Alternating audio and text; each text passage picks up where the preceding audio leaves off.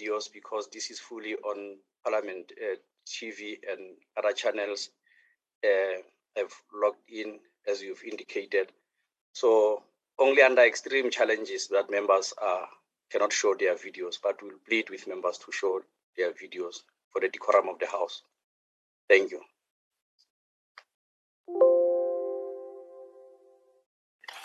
And Honorable Chief Whip, I just want to say to members that sometimes some members will say they've got a challenge of the reception. We can see technically why, if ever you have a challenge, there are 3 arrows next to your names. It's either red, that is when you have a challenge. When it's yellow, it's you know, a moderate. And when it's white, you have got full coverage. So we do see it technically. It's just that we will not be in the House to say this is not on and that, but we do see. And I just wanted to advise that, to support that we really need that. Because also members of the public, they send, I think we will have to compile just that evidence to say, we get calls to say, now you want us to watch Parliament TV, but you are showing us blank spaces. So what is it that we must do? That is what the public is asking. Thank you very much, sir. Thank you very much, Ms. Manso. May I confirm if Honorable Protestant is in the House? Honorable Protestant? A bit. Honorable Protestant?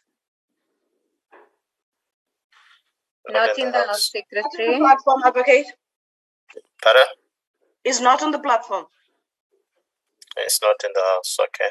No, so now it's coming in now, Advocate. Oh, okay. Thank you very much. Okay. Chairperson, is the chairperson ready? Chair? Yes, I'm ready. Okay, thank you very much, Chair. Chairperson, the House is in order. Okay, thank you very much. Greetings to everybody and greetings to everyone. In keeping with our own tradition, I will now bow to my right and bow to my left. Having done so, I will now request delegates to observe a moment of silence for prayer or meditation.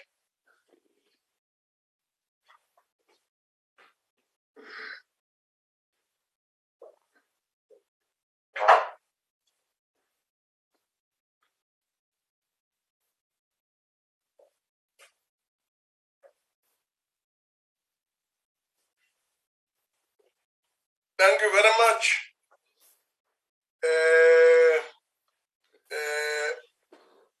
Honorable delegates, before we proceed, I would like to remind you of the following. That the virtual recording in progress constitutes a sitting of the National Council of Provinces. That the place of the sitting is deemed to be Cape Town, where the seat of the National Council of Provinces is. That delegates in the virtual sitting enjoy the same powers and privileges that apply in a sitting of the National Council of Provinces. That the purpose of the quorum, all delegates who are logged onto the virtual platform shall be considered present. That delegates must always switch on their videos. That delegates should ensure that the microphones on their gadgets are muted and must always remain muted.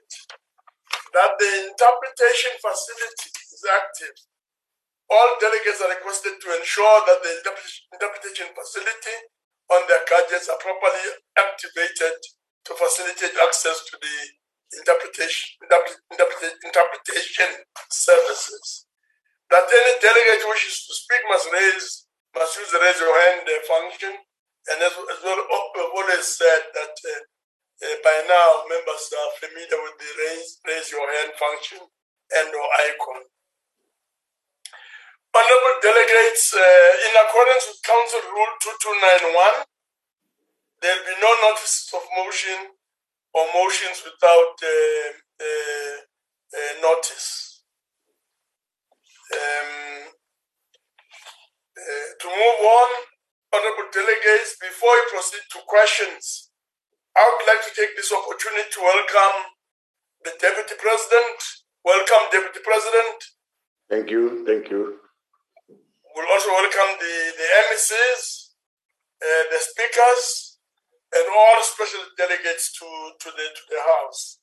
Further, I would like to make the following remarks: that the time for reply by the Deputy President to a question is 5 minutes.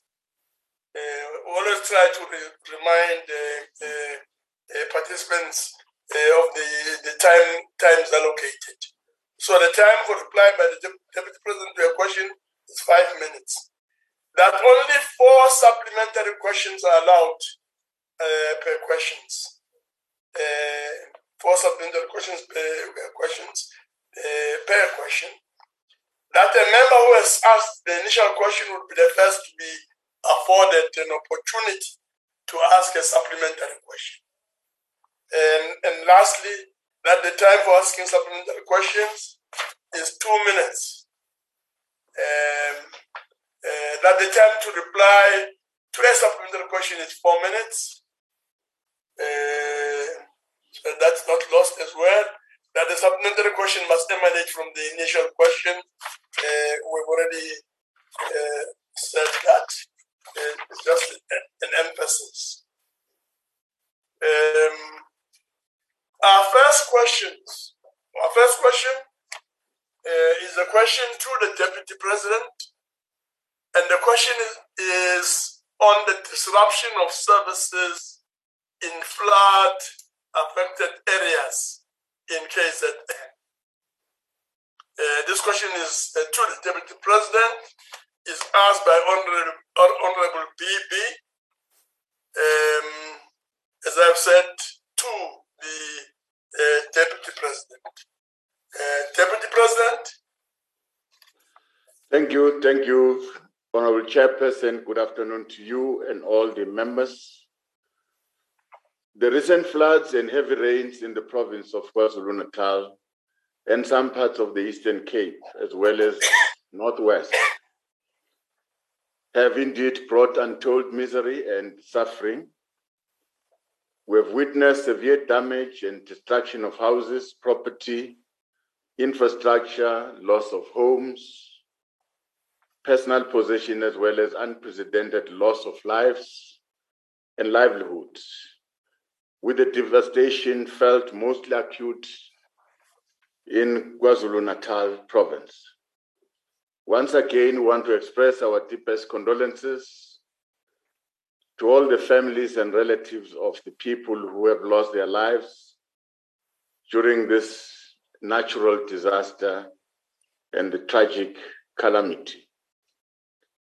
Our thoughts and prayers goes to all the families whose members are still not accounted for. We remain hopeful that continued recovery and rescue effort will help us find closure in this regard. In responding to the damage that has been brought about by the devastating floods, on the 18th of April 2022, the President declared a national state of disaster as an effective response by all spheres of government to this disaster.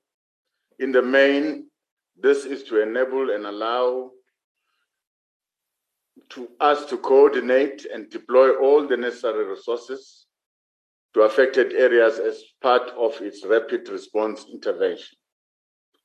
In terms of the national state of disaster, the primary responsibility to coordinate and manage the disaster is assigned to the national spheres of government, of course, working closely with provincial government and municipalities of the affected areas. This enabled the mobilization of resources, capabilities, technical expertise in providing relief, recovery, and rehabilitation to the affected communities. In this regard, the Department of Cooperative Governance, Traditional Affairs, through the National Disaster Management Center, is coordinating response and recovery measures by the relevant organs of state and stakeholders. The organs of state across all spheres of government have also activated contingency measures in line with their respective mandates and integrated institutional arrangement to deal with the disaster. As part of an integrated response to this disaster, government has developed an integrated flood response and recovery plan that outlines the multi-sectoral response and recovery efforts to be implemented by all stakeholders in the affected communities. Through this plan, government has adopted a three-pronged approach to the disaster and recovery, which is summarized as follows. Phase one is the immediate humanitarian relief to ensure that all affected persons are safe and that their basic needs are met. Phase two accounts for the stabilization and recovery, which includes rehousing the people who have lost their homes and restoring provision of services. And phase three constitute the reconstruction and rehabilitation with a focus on building better, building back better. In line with this approach, government activated a joint response technical team comprising of search and rescue specialists from all first responders across the Republic, private and volunteer organizations in order to spearhead the search and rescue operations, as well as provide humanitarian relief to all communities that are affected by this disaster in KZN. The team is based in Virginia Airport and is supported by the South African Police Air Wing and the South African National Defence with a variety of resources, including aircraft engineers as well as water bunkers and tankers, support the provision of basic services to the affected areas. As part of the rapid response intervention, the National Disaster Management Center reported that as of the 30th of April 2022, 8,096 people in KwaZulu-Natal were being accommodated. Government, with the support of the business sector, non-governmental organizations, civil society, communities, to continue implement intervention, including provisions of food, essential materials such as blankets, uniforms, chronic medication, psychosocial support services. Progress reports are regularly received from affected provinces and national sector departments who are helping to improve coordination of this intervention. We must, however, acknowledge that much needs to be done in order to return the situation to normality. Communities like Tongati, the surrounding areas are still facing water challenges flowing from the collapse of the water plant supplying community with current assessment. I know that the Deputy President has a lot of information to share. Thank you. But the Deputy President will be reminded, we only need the response to be given in 5 minutes. So I'll ask the Deputy President to wind up. Maybe another opportunity will be provided. Thank you. Thank you, Honorable Chairperson. As we conclude, we would like to express our gratitude and appreciation to all our partners, including individuals, businesses, non-governmental organizations, and development partners who have stepped up to collaborate with government in assisting our affected communities. It is in working together that we can recover from this situation and continue with our rebuilding efforts. Thank you very much, Honorable Chairperson. Yeah, thank you very much, Deputy President. BB, first supplementary question.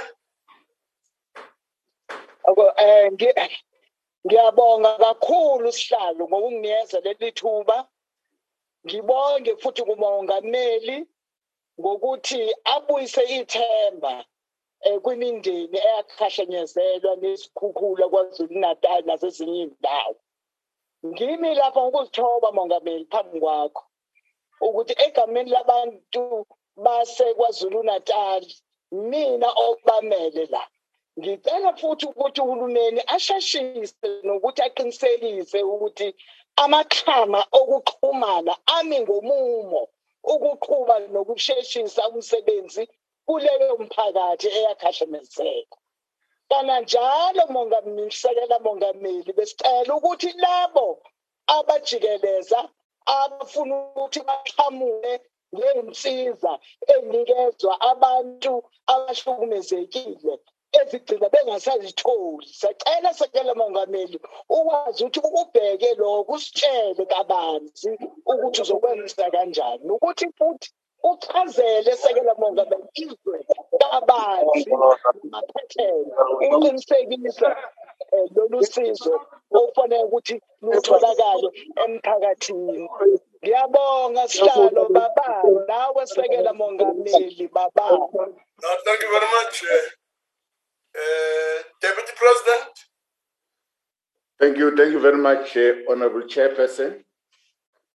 We would like to reiterate our commitment that all checks and balances will be put in place to ensure that there's no corruption involved in the implementation of the post-disaster recovery measures. As government, we are determined to ensure that the efforts of recovery and rebuilding in the affected areas should proceed with the necessary speed and urgency and are not disrupted by any form of corrupt activities. We'll continue to coordinate all the role players that are trying to put support services on the ground, supporting in the main the efforts by the Department of Cooperative Governance and Traditional Affairs. We'll set up our district development platform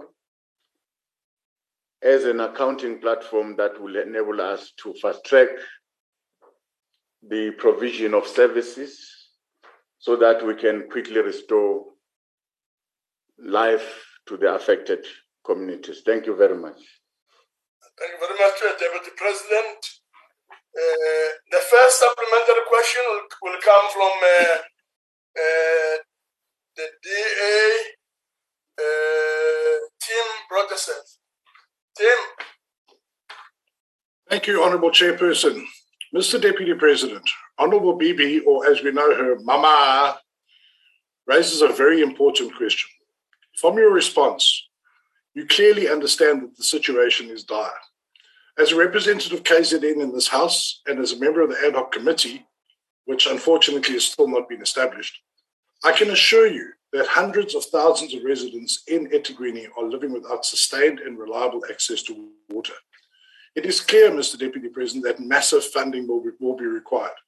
The estimates are between 17 to 25 billion. A promising start was made when on 18 April 2022, President Ramaphosa announced to the nation that the Minister of Finance has said that a 1 billion rand is immediately available and will be approaching Parliament for the appropriation of additional resources. In this context, you can imagine the surprise of my colleague, Honourable Francois Rogers, and the members of the KZN legislature, including the ANC, when he was informed by the KZN MEC for Kokta that there were no funds available from National Treasury to deal with the crisis. In his words, zilch, zero, nothing. This clearly contradicts the pronouncements of the President and leaves KZN in a position where we'll have to borrow money from other essential budgets to resolve the crisis. Province cannot afford this, and eThekwini certainly has no hope of paying that kind of money. Mr. Deputy President, I will help you and make this a simple multiple choice question. Honourable Deputy President, in terms of funding, who is being economical with the truth? A, the President, B, the Minister of Finance, C, the MEC, or D, all of the above? I thank you. Deputy President. Thank you very much, Honourable Chairperson, and thanks for the question. I think the Honourable Member should appreciate the fact that the disaster was so severe that even today we are still looking for missing people. A lot of operations are happening on the ground and a lot of intervention to restore life, get all the victims to be safe are happening. The Minister of Finance has directed the province to reprioritize some of their programs so that they can take care of the disaster.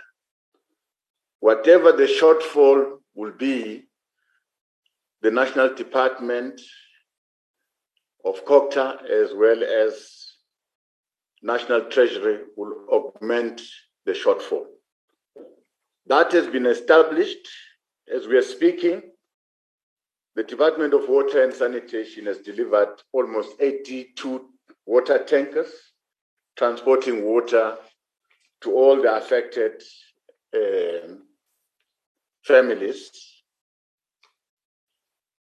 Equally so, the Department of Water and Sanitation has deployed engineers, electrical, dam safety engineers, all kinds of expertise to the affected areas. Now, the Department of Home Affairs has established some mobile units to try and assist people who have lost their documents.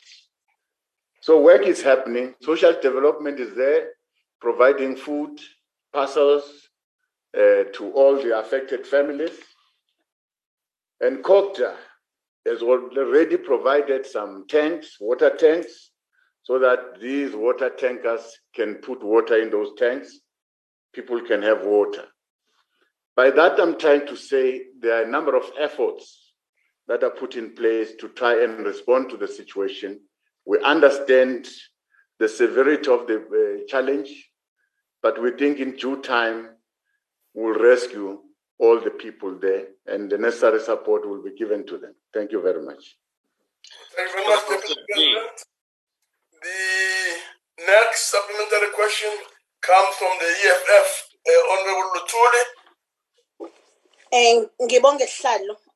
Sekela Mongameli, siyaqonda ukuthi sekuyophela inyanga manje isibhicongo esashiya abantu bakaZulu Natal bese inkingeni ngenxa yezikhukhula namanje iningi laba bakatholakali kulaba babelahlekile. Imizi yabantu leyabhidlika kuze kube manje ayikakakhiwa.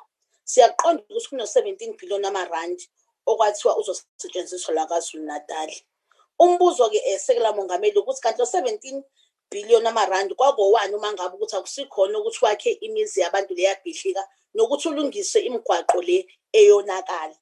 Uma ngabe ukuthi lo 17 billion ingxenye yawo uzoyakha imizi uzokwakhiwa nini ngasiphi isikhathi ukuze phela abantu bazi ukuthi balindele nini ukuthi babuyele emakhaya abo. Siyabonga. Deputy President.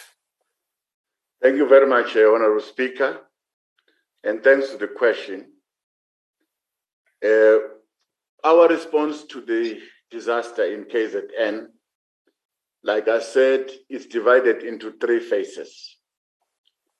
The first phase was to immediately provide humanitarian relief to ensure that all affected persons are safe, they are moved to safety places, and that some minimum basic services are met. So we've ensured that I'm aware that some families are in tents. We are transporting water just to give them immediate humanitarian relief. Now, the second phase is to stabilize the recovery process, which includes building of these houses to those people who have lost their houses and try and restore the basic services to our people. That will be the second phase. But the first phase must get all our people safe. Then the third phase will be the medium and long-term one, which is the reconstruction and rehabilitation with the focus, like I said, of building back better. Try and build those bridges, try and build those roads. It will take a bit of time, but we want to ensure that livelihood is restored. Thank you very much. Thank you very much, Deputy President. The last supplementary question will come from the AFP. Honorable Khatebe.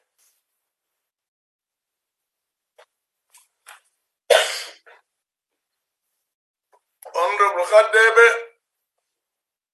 please unmute. Thank you, Honorable Chairperson. Honorable Deputy President, some services are very important, such as electricity and water, as they have major implications on the community and their ability to live or go to work. With regards to offering the people facing these disruptions the shortest possible time frame, I would like to know what are the implications from the devastations on the needed human, technical, and resources needed, and how will people be assisted in conducting the relevant government service providers to request a repair or replacement of vital services. Thank you, Honorable Chair. Honorable Deputy President. Thank you very much, Honorable Chairperson, and thanks to the Honorable Member for the question. The Honorable Member would remember that all MECs in KZN, as they table their budget votes, starting from the Department of Health, COCTA, all as they table their votes, they have reprioritized their budget. They've set aside money to go and deal with the immediate services that our people need. In this case, Department of Health will look at all the clinics that have been vandalized because of the floods. Department of Education will deal with some of the schools that have been damaged by the floods.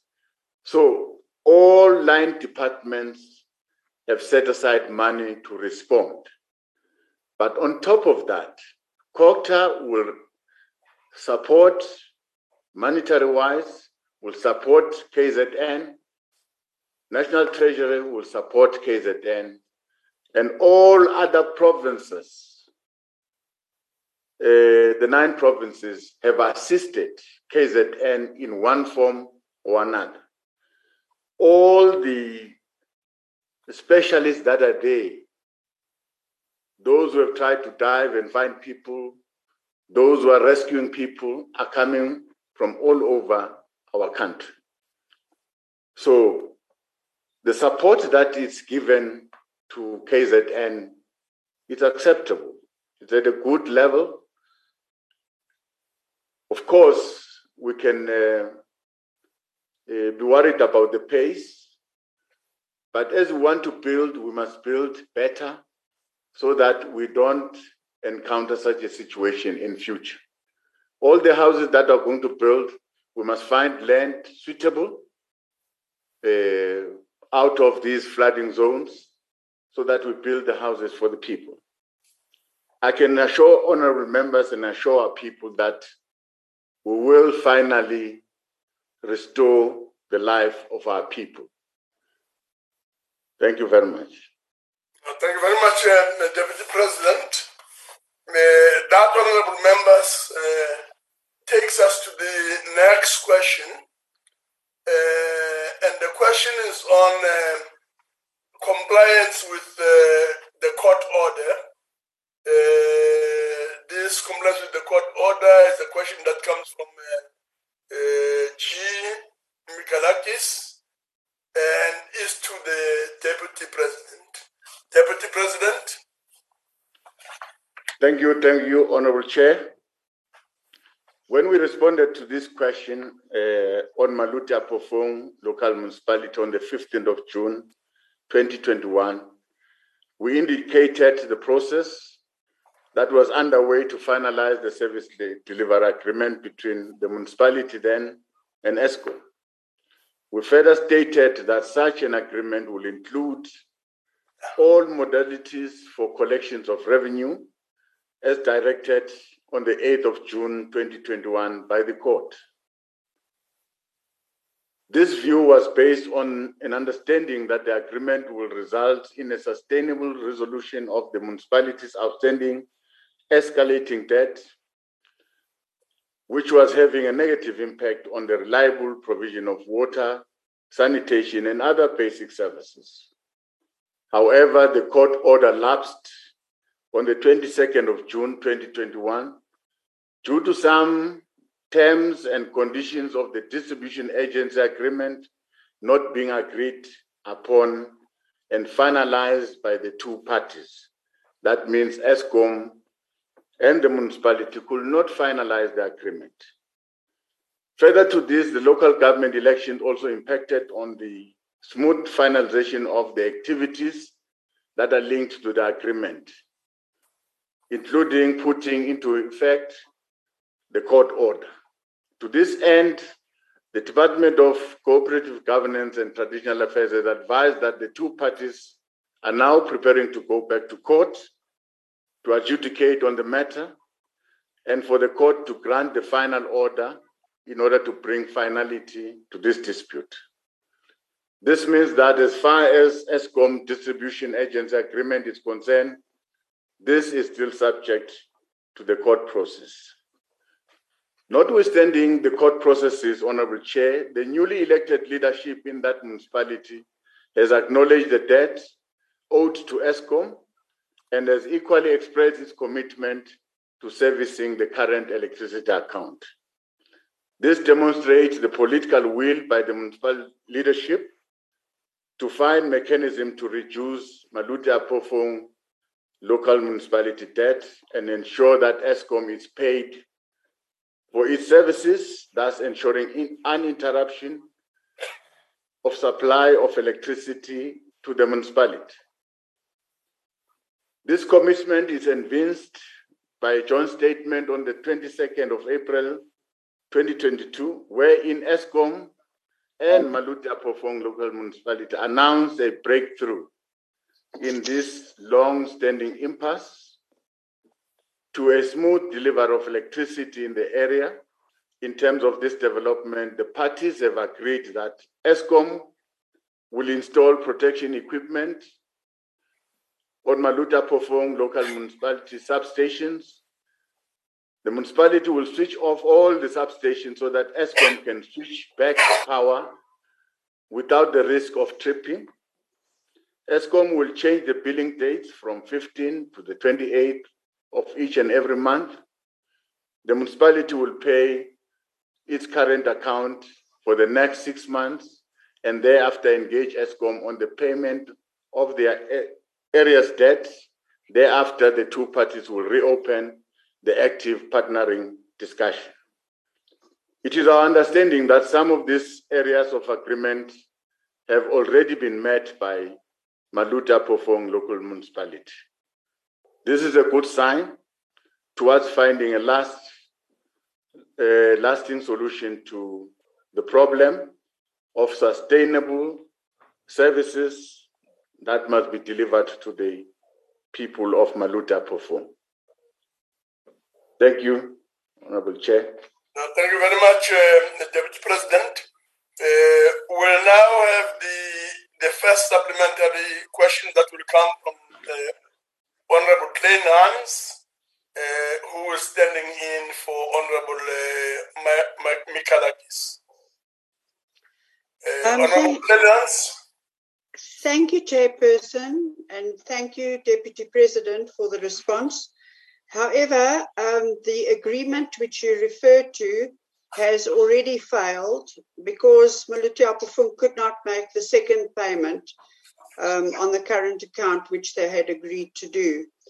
Deputy President, 280,000 residents of Kwakwa in Militia Apofung municipality have been engaged in desperate, violent protests due to an almost complete lack of electricity and a consequent lack of water, closure of schools, clinics and businesses.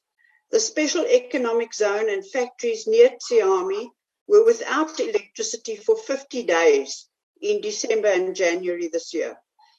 In June of 2021 in this House, you said that MAP must sign and implement the ESCOM agreement as ordered by the Gauteng High Court on the 8th of June. To date, 10 months later, this has not happened. The proposed ESCOM agreement was first tabled in the Militia Apofung Council in December 2020 after more than 2 years of high-level negotiations in the ESCOM task team, of which you were the chairperson. Deputy President, have you done anything from your side to ensure that the court order is honoured? If not, why not? And if so, why has it failed? We all know that this is a different sphere of government, but there are mechanisms to intervene. Do you, as Deputy President, have so little authority to persuade your comrades to follow the law in the interests of the people? Thank you very much, Honorable Klein Hans. We'll then revert back to the Deputy President. Thank you, Honorable Chairperson. From the side of our office, we've done everything possible to get these two parties together. Even in the drafting of the agreement, we're involved. Of course, what delayed the implementation was the fact that the municipality must do public consultation. And it took forever until the local government elections. And beyond that, the leadership of the municipality was voted out. There's a new leadership in that municipality that came in and acknowledged the debt and went and discussed with ESCOM about how they are going to repay. As we are speaking, the municipality is paying. Then after 6 months, they will be able to sit down and review the agreement, which they hope they must enter into it. In the main, they want to enter into this agreement because they want to put new smart meters so that the billing system is corrected. Now, they are entering into this agreement because of illegal connections that is now overpowering the substations. That is why they say all the substations, the municipality will switch them off and ESCOM will switch them on so that we run away from overloading the substations, because if they trip on their own, there's a lot of damage that is happening in those substations. So ESCOM should monitor the switching of this substation on and ensure that there's no further damage. So sitting here where I'm sitting, I can say, Honourable Member, that these two parties are making progress because there is now an acknowledgement and they are working together. So we should support them. Thank you very much. Thank you very much, Deputy President. The next supplementary question comes from the ANC, Honorable Todovu. Thank you very much, Honorable Chairperson, and let me take this opportunity to also thank the Deputy President for the comprehensive response to the question. And as he said, currently the municipality is under the coalition of MEP and the DA, and all of these recent problems are experienced under that coalition and not the coalition of the ANC, because at that time there were payments to ESCOM as such. And thank you very much for that response. But having said that, Honorable Chair, I want to ask the Deputy President that given the fact that the municipality and ESCOM have reached this breakthrough on a long-standing impasse on the 22nd of April 2022, what will the role of the Deputy President be as a leader of the rapid response intervention on service delivery and troubleshooting to ensure that the very same municipality of MEP and ESCOM stick to the conditions of the agreement? Because if any of the parties fail to honor the agreement, that will cause more problems to the municipality. Thank you very much, Honorable Chair. Thank you very much, Honorable Todovu, Deputy President. Thank you, Honorable Chair, and thanks for the question. No, Chair, our role is still valid in this impasse. We're going to request the two parties finally to enter into an agreement. Because one, their billing system has totally collapsed. It's incorrect. People are being billed monies in an incorrect system. So ESCOM has agreed that they can help the municipality to put new smart meters that will give us almost a better billing system. That is one. But the municipality again is buying electricity, and the demand out there is more than what the municipality is buying. So we have got more illegal connection out there than what the municipality can afford to buy. So we need to separate all the legal connections from those people that are legally connected to the grid. And that can only be done by ESCOM, so that finally the municipality can get out of this debt, work together with the ESCOM team, so that finally ESCOM will get its money and the people will get electricity. So we'll insist on this agreement to be signed finally. Thank you very much. Thank you very much, Deputy President. The next supplementary questions come from the EFF. Honorable De Bruin. Sorry, FF Plus. So the next supplementary question comes from FF Plus. Honorable Bruin. Thank you, Honorable Chair. Deputy President, seeing as numerous municipalities faces the same problem as Molutia Kofong regarding its debt to ESCOM, will it be considered to implement the same type of procedures and not necessarily court mandated, where ESCOM can collect directly from the public to ensure that debt from defaulting municipalities to ESCOM are being attended to, and especially for the municipalities that do not honor their payment agreements to ESCOM? Thank you. Deputy President. Thanks, Honorable Chair. Thanks for the question. Currently, a number of municipalities are battling to repay their debts. It's uneven. They are paying this month, they are not paying the following month.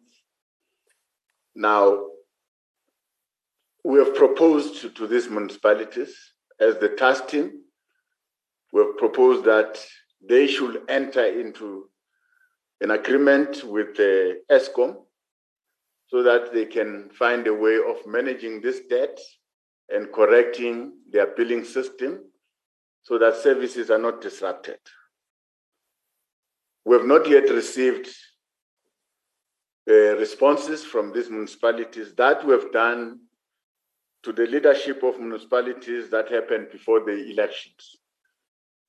So we have not spoken to the leadership of the new leadership of our municipalities that were elected after the election.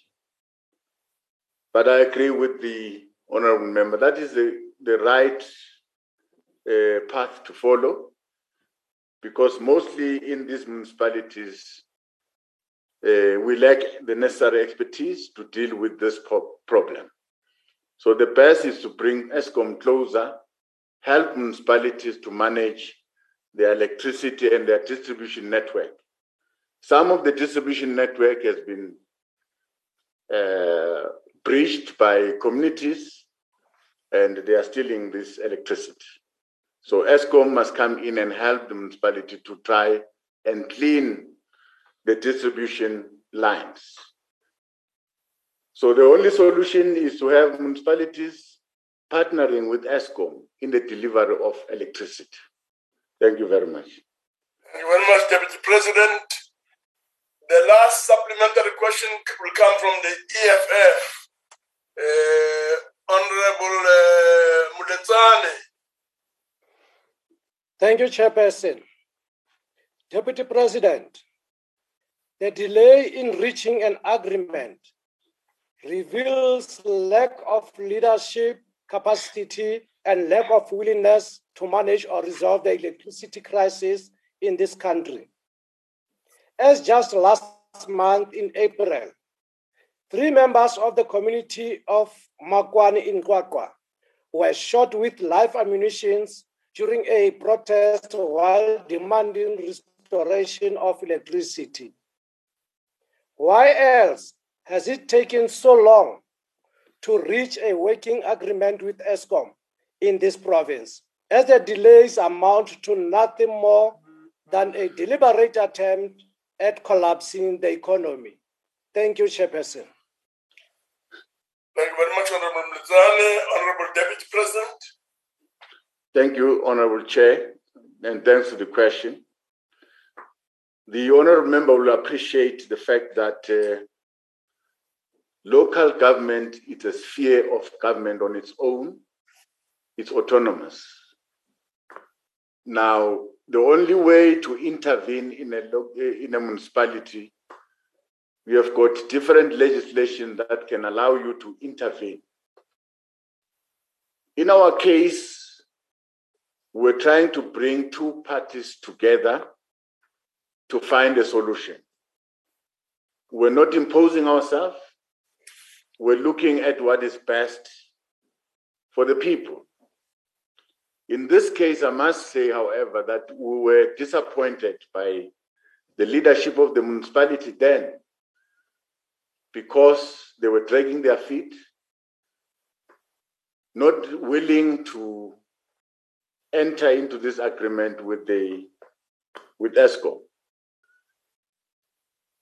And I'm saying this time around, we're encouraged by this leadership that is now leading the municipality, because on their own volition, they've approached ESCOM, they've acknowledged the debt, and they've made arrangements to pay.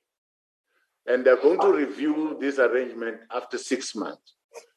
So we are now entering a new phase, which is giving us hope, because the leadership of the municipality is now prepared to work with ESCOM to deal with the problem.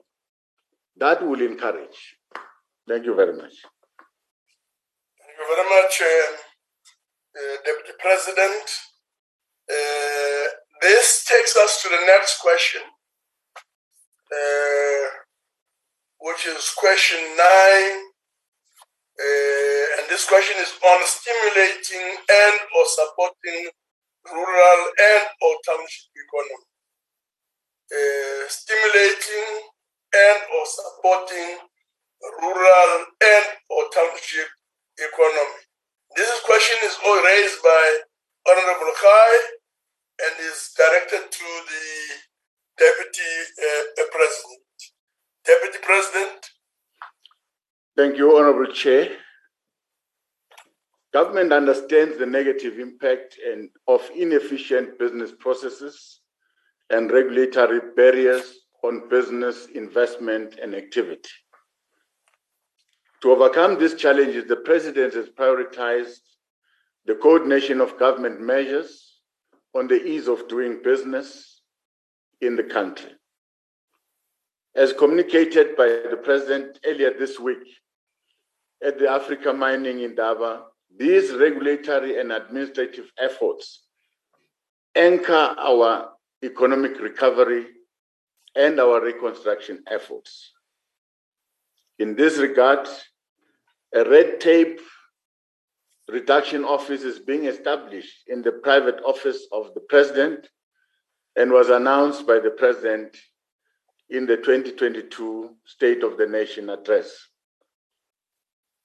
This work augments initiatives that are already underway through Operation Vulindlela, which is focused on resolving regulatory reform blockages in network industries, speeding out the issuing of mining licenses and water licenses, as well as environment authorizations. The office will deal with policy and regulatory matters that are coordinated at national level and also focus on resolutions of provincial and local functions in partnership with the Presidential Coordinating Council. Currently, ongoing efforts within government are focused on resolving the following impediments to business investment in township and rural communities. Inefficient delivery of basic services by municipalities, poor customer relationship management system in municipalities, inadequate municipal policies and bylaws, as well as regulations, inefficient supply chain management processes across government, lengthy land development processes and their turnaround time, lengthy building plans, approval processes and their turnaround time, poor management of informal traders by municipalities.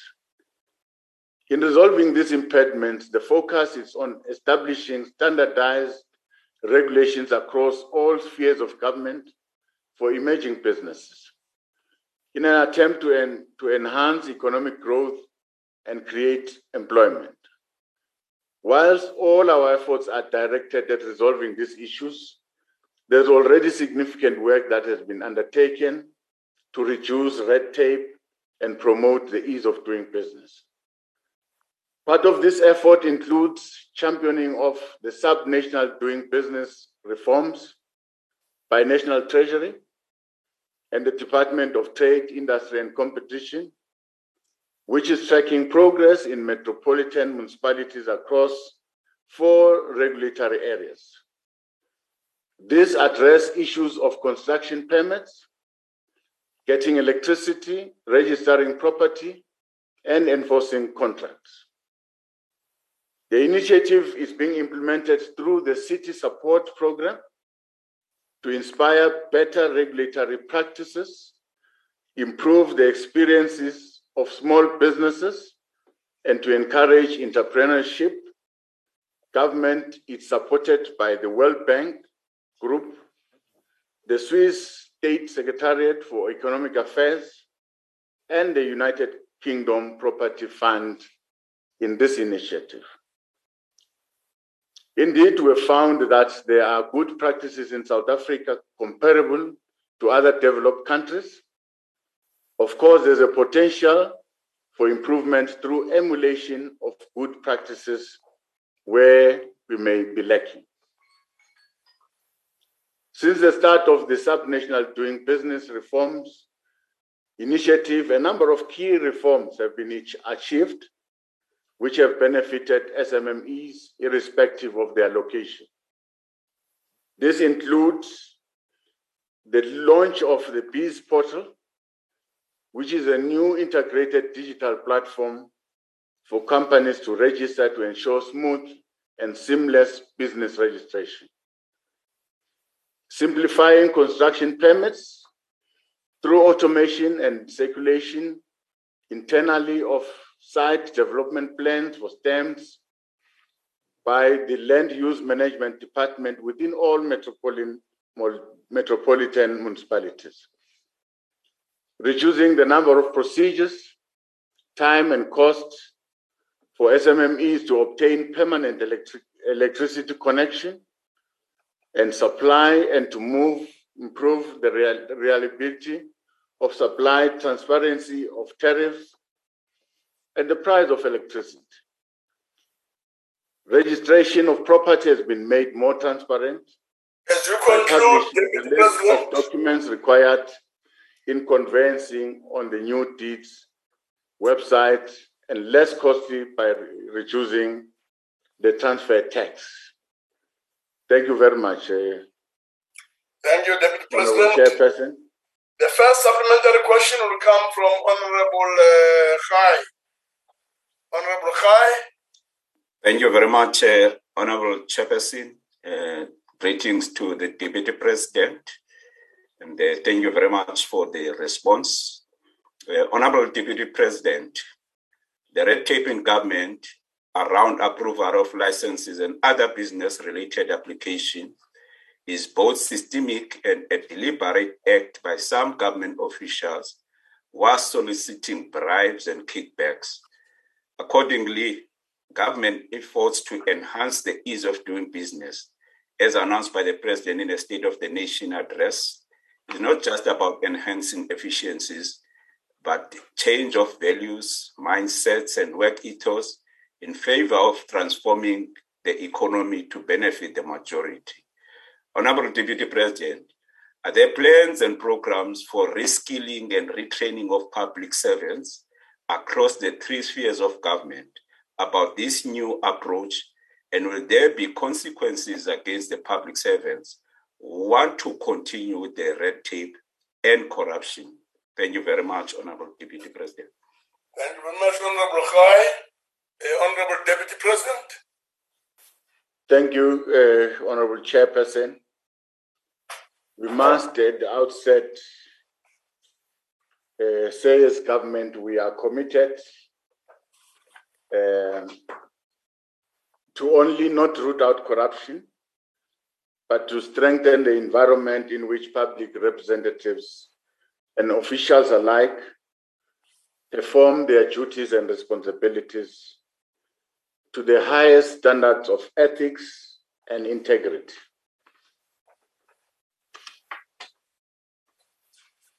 The Code of Conduct requires that government departments to establish ethics committees and to appoint ethics officers as one of the means of strengthening good governance and ethical conduct in the public service.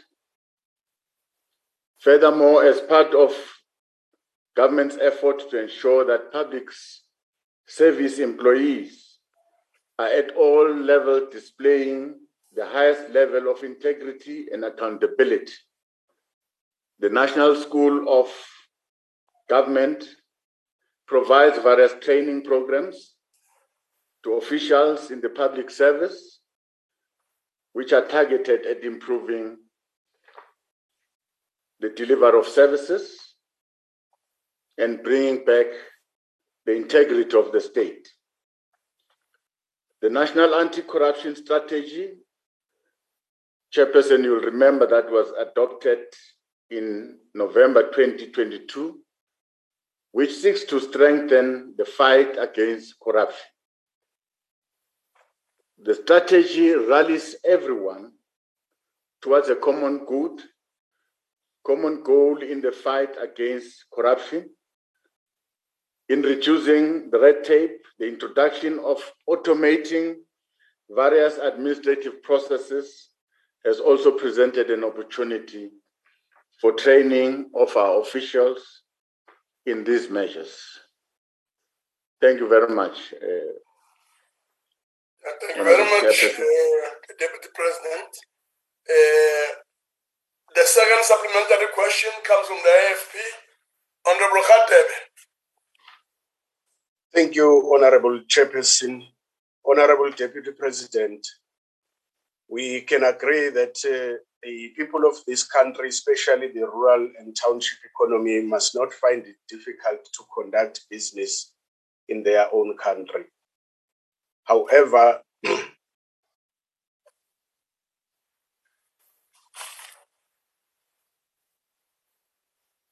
Honorable Khatebe, please unmute and go on. However, legislative requirements are not always a bad thing, as it protects illicit activities which impact on economies such as rural and township due to copper theft. Given the losses that PRASA and NCOP face due to copper cable theft and the effect on these economies, I would like to know whether government will consider imposing tighter regulations on recycling companies to trade copper and rather grant licenses to certain companies to receive it in a bid to stop theft and maintain records. If so, how will all types of economies be allocated these licenses to trade copper? Thank you, Honorable Chair. Thank you very much, Honorable Khatebe. Honorable Deputy President. Thank you very much, Honorable Chairperson. As government, we have committed ourselves to deal with inefficient delivery of basic services by municipalities together with provincial governments. We are going to work together with these two spheres of government where we're going to converge at the district level. So we consider that platform a very important platform that will enable the three spheres of government to talk to each other. It's at that level that we're going to deal with inadequate policies in municipalities, inadequate bylaws and regulations. We're also going to deal with supply chain management and the lengthy process of land acquisition, and the turnaround time should be shortened. The time we take in approving a business plan or a building plan, whatever plan, the time we take to approve an environmental assessment study, all those needs to be shortened so that we can allow businesses to do their work as quick as possible. But that should not mean that we're going to allow illicit behaviors. We're going to open door for criminals to come and corrupt the system. But we were also interested in pulling all the informal traders and make them formal through our bylaws, through our regulations, so that everyone who's trading is trading in a formal way, recognized way within the laws of this country. So we're going to resolve all these impediments at the district level where we meet with municipalities and meet with provinces. Because some of the roles belong to municipalities, some of the roles belong to provinces, and some of the roles belong to national department. So together we must meet and shorten the time to do business. In that way, we'll be dealing with the red tape. Thank you, Honorable Chair. Thank you, Deputy President. The next supplementary question comes from, the 10th supplementary question comes from Honorable Plenary of the EFF. Chairperson, I'll be taking this moment of the EFF. May I continue? Please proceed. Thank you, Chairperson of the Council. Deputy President, what we are seeing in the Ministry of Small Business is completely clownish and playing with people's minds. And these people are those who are serious about doing business. They suffer because of lack of consequence management from the ANC government. Those who defrauds the system knows that there's absolutely nothing that is going to happen to them. Don't you see this move of dealing with the red tape to the presidency as a duplicate of responsibility between the presidency and the Ministry of Small Business? And in a way, do you agree that this move might be translating into a motion of no confidence on the Ministry of Small Business? Thank you, Chair. Thank you very much, Honorable Mkause. Honorable Deputy President. No, thanks, thanks, Honorable Chair, and thanks to the Honorable Member. I don't see this move really as showing a vote of no confidence to any minister, but I think this move is trying to address a real problem, which does not really rely on what is happening on the Ministry of Small Business. There are a number of ministries that must also deal with the red tape. I can put an example of the Minister of Environment, Forestry and Fisheries. They are responsible for EIAs that takes ages to approve. A business will wait for an EIA to be approved before they can start. It will take a year. And we are also concerned as government, this side, well, we're saying people must come and invest in our country, and we take a year to approve an environmental assessment study.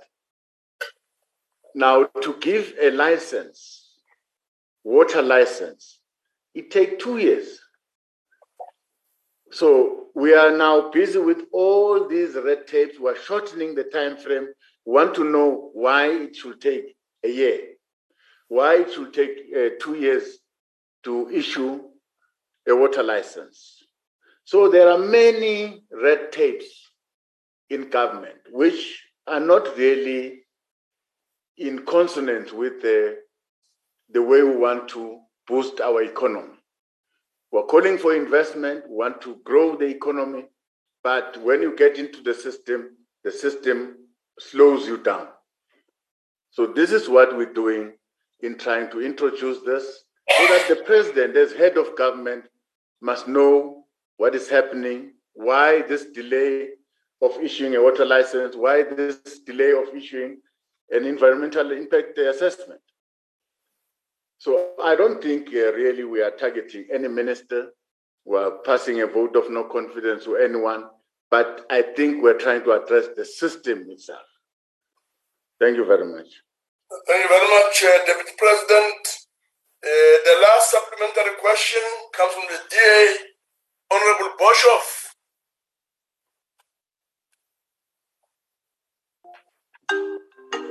Thank you very much, Honourable Chair. If I may, good afternoon, Honourable Deputy President. Deputy President, will you today prove to us that you really care for township and rural development by, 1, agreeing to adopt the Ease of Doing Business Bill as introduced by the DA to the NA, 2, by committing to ensure that the Gauteng Township Economic Bill, which was promulgated into law on Friday, 29th of April 2022, does not run roughshod over the constitutional rights of foreign nationals. And 3, finally, tell us how you will handle all the possible threats levied against you and your government to challenge this law by a pro-migrant lobby group. Thank you, Honourable Chair. Thank you very much, Honourable Boshoff. Honourable Deputy President. Thank you very much, Honourable Chair. and thanks for the question. Well, as government, we are open to any persuasion. We're open to listen to any advices that seeks to improve the current condition. And we will be happy to look at the DA's proposal. But remember, a proposal is a proposal. We can take what is good from the proposal and leave what we think is not good. I think we should appreciate that. But from the side of the president, we've acknowledged the shortcoming and the failure of government to support business. Now, this initiative that the president has taken to introduce this office in his inner office is to try and respond to this challenge. And I think it's adequate. We've got now 2 separate offices.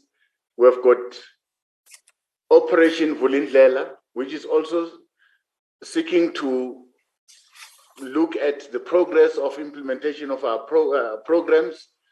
Why the delay? But the red tape office will always pick up specific areas that must be addressed, which we feel as government, we need to shorten the time frame. Outside criticism that are coming from the public, there are areas where we see ourselves as government that they are not user-friendly, they are not promoting the ease of doing business. Thank you very much. Thank you very much, Deputy President. The next question is a question on ministers answering parliamentary questions. Ministers answering parliamentary questions. The question has been, it's from Honorable SF Dwight and is to the Deputy President. Deputy President. Thank you, Honorable Chairperson. If I may remember very well, Chairperson, we have in the past responded to this question in both the Houses of Parliament, wherein as the executive, we reaffirmed our commitment to fulfill our constitutional obligation of accountability to Parliament. The Constitution stipulates that cabinet members are accountable collectively as a collective and individually as individuals to Parliament for the exercise of their powers and the performance of their functions. To give effect to this, Parliament has developed its own mechanism to monitor outstanding responses to parliamentary questions by members of the executive. The Speaker of the National Assembly further proposed new mechanisms to monitor outstanding responses to parliamentary questions by members of the executive, which were adopted in August 2021 and effected as amendments to the rules. Similarly, we've used the same mechanisms to monitor responses to questions from National Council of Provinces. For our part, the leader of government business in Parliament has taken the necessary steps according to the rules of Parliament to ensure executive accountability to Parliament. At every cabinet meeting, we present a report on parliamentary matters, including scheduled appearance of ministers through their various clusters to brief and account to Parliament. As part of this report, the status of all outstanding responses to questions for written reply in both the National Assembly and National Council of Provinces is presented to Cabinet. We do write to members of the executive, request them to prioritize responding to unanswered written questions. The filing, it needs a thorough consultation. This is a consultation as to which approach you. Yeah, can we have some order there? We can't have the background noises disturbing the deputy president while he's dealing with the question. It's ANC people. So order, honorable members. Order. Please proceed, Deputy President. Thank you, Honorable Chair. We do write to members of the executive requesting them to prioritize responding to unanswered written questions within the stipulated time frames. Where applicable, members of the executive with more than 10 outstanding responses are expected to provide reasons for not responding within stipulated timeframes and to further outline remedial actions to identified shortfalls. Furthermore, the Office of the Leader of Government Business in Parliament conducts an analysis of selected responses to ensure their accuracy and relevance. Through these efforts, we monitor that the executive complies with the rules of Parliament in the execution of their responsibility to ensure transparency and accountability to Parliament. We do this not only to satisfy the obligation of accountability to Parliament, but equally to deepen public trust in our institutions and the functioning of the state in line with the democratic ethos as entrenched in our Constitution. We wish to reiterate that the majority of members of the executive do make every effort to ensure that they comply with the rules. However, in instances where members have not fully complied, such reasons must be communicated procedurally to the presiding officers. Records will show that there is discernible improvement in this regard. We appeal to the NCOP that instances where questions should be directed to the provincial legislatures, we should try and do so as to ensure that accountability is sought through applicable, pointed, and relevant spheres of government. This should shorten the turnaround time for submission of replies and the quality thereof. As the executive, we want to reiterate our commitment to our constitutional obligations to Parliament, including supporting all appropriate accountability mechanisms. Thank you very much. Thank you very much, Deputy President. The first supplementary questions will come from Honorable Dwight. Honorable Dwight. Thank you, Honorable Chair. Deputy President, I posed a question to the Minister of Defence on the 2nd of August 2021, and that wasn't answered in time. I followed up on the 12th of November 2021, as well as on the 2nd of February 2022. And then a vague answer to the question was given on the 10th of February 2022. Deputy President, the relevant question referred to if any and how many weapons, ammunition, bombs, hand grenades, etc. were handed in by the MK soldiers after 1994 and if details of such could be provided. And the Minister replied that the Ministry didn't have records of the numbers of these items listed in question that were handed over. Now, clearly, there must be records if any weapons, bombs, ammunition, etc. were handed in and or destroyed after the said. My question, Deputy President, in the light of the above and your initial answer, how will the Minister be held accountable and what process do you suggest must be followed to get a comprehensive answer with the relevant figures and details within the prescribed time? Thank you, Chair. Thank you, Deputy President. Thank you very much, Honorable Deputy President. Thank you very much, Honorable Chairperson, and thanks for the question. I think to cut matters short, I should request all members to register their dissatisfaction with the Office of the Leader of Government Business where they feel a bit unhappy either with the response or the turnaround time, so that we avoid talking generally. We must try and talk to specific problems so that we get them resolved even for the future. So I'll request, Honorable Chairperson, that if honorable members can, through the chair, register all dissatisfactions that they've encountered with members of the executive, where they think members did not give satisfactory answers. Let's sit and look at that. That is why there's an office of leader of government in parliament, so that we can talk and address these matters.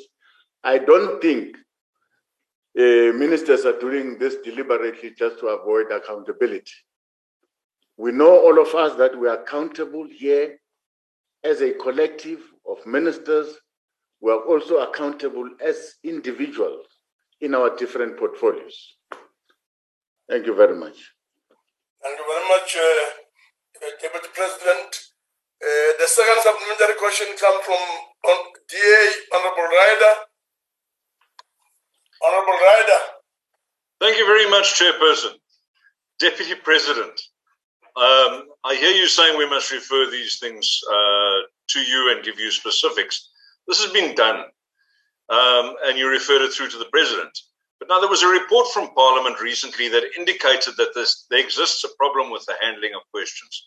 And according to that report, the biggest offender, as pointed out by the follow-up question from Honourable Du Toit, the biggest offender for not answering questions is the Minister of Defence. Now, this minister was previously the Speaker of the National Assembly. So it's ironic that a person who held an office that is responsible for the entire oversight role of Parliament over the executive is now the most delinquent member of that executive. But you asked for specifics, so let's focus on a specific question. You are the leader of government business, so yes, we're giving it to the leader of government business. Specific question, let's focus on question 220 of 2020, where the Honourable George Mikalakis asked the Minister of Cooperative Governance, and I quote, which municipality is regarded as the capital of the Republic of South Africa? The reply that came back from that minister was, and here's a quote, the information requested by the Honourable Member will be submitted as soon as it is available. Deputy President, your minister did not know where our nation's capital is. So in preparation for today's question session, we reminded her, knowing that this was going to come up, that the answer was still outstanding. And it was still outstanding in spite of the fact she was ridiculed at the time in the media because of this. And by George, she finally answered. After 2 years, her and her inept team of overpaid advisors finally answered. And however, they only identified one of our country's 3 capitals. But she did answer. And yeah, 1 out of 3, well, 30% is a pass mark by the ANC standards. Here's the question, Deputy President. The President seems unwilling to take action against these delinquent ministers. As the leader of government business, this now reflects directly on you. What have you done to restore the dignity of the executive in spite of its members? Thank you, Chair. Thank you very much, Honourable Deputy President. Thank you, Honourable Chairperson, and thanks to the question. I'm happy that we're now narrowing everything to becoming specific. And I'll request, Honourable Chairperson, that I single out this specific question to the Honourable Minister so that we deal with it. But as I've said in my reply, that every time I present a report to Cabinet on the performance of ministers in Parliament, in the NCOP, in answering questions.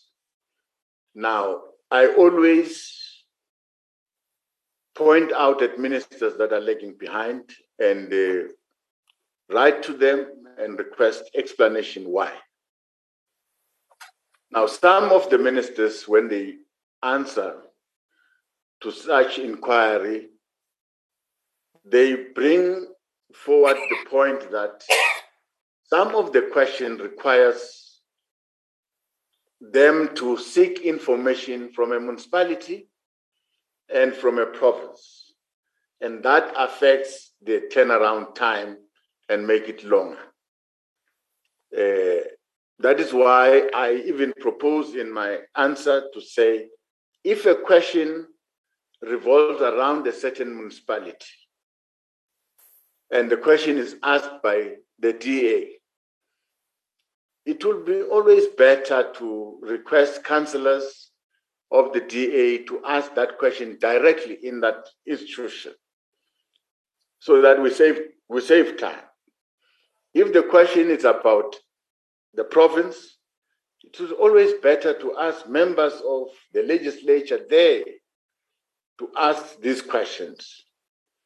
So that here you look at mainly at the national department and their roles.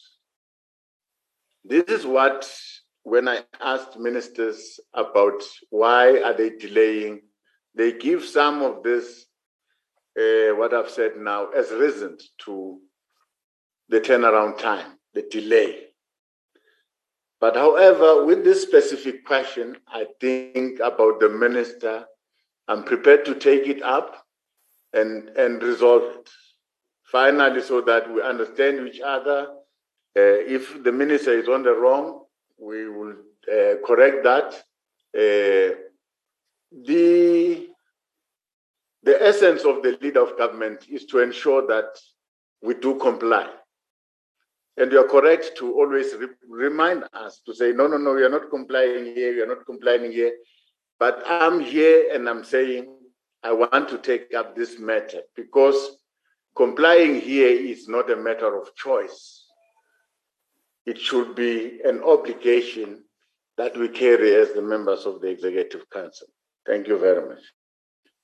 Thank you very much, Deputy President. The third supplementary question comes from Honorable Lehihi. Honorable Lehihi.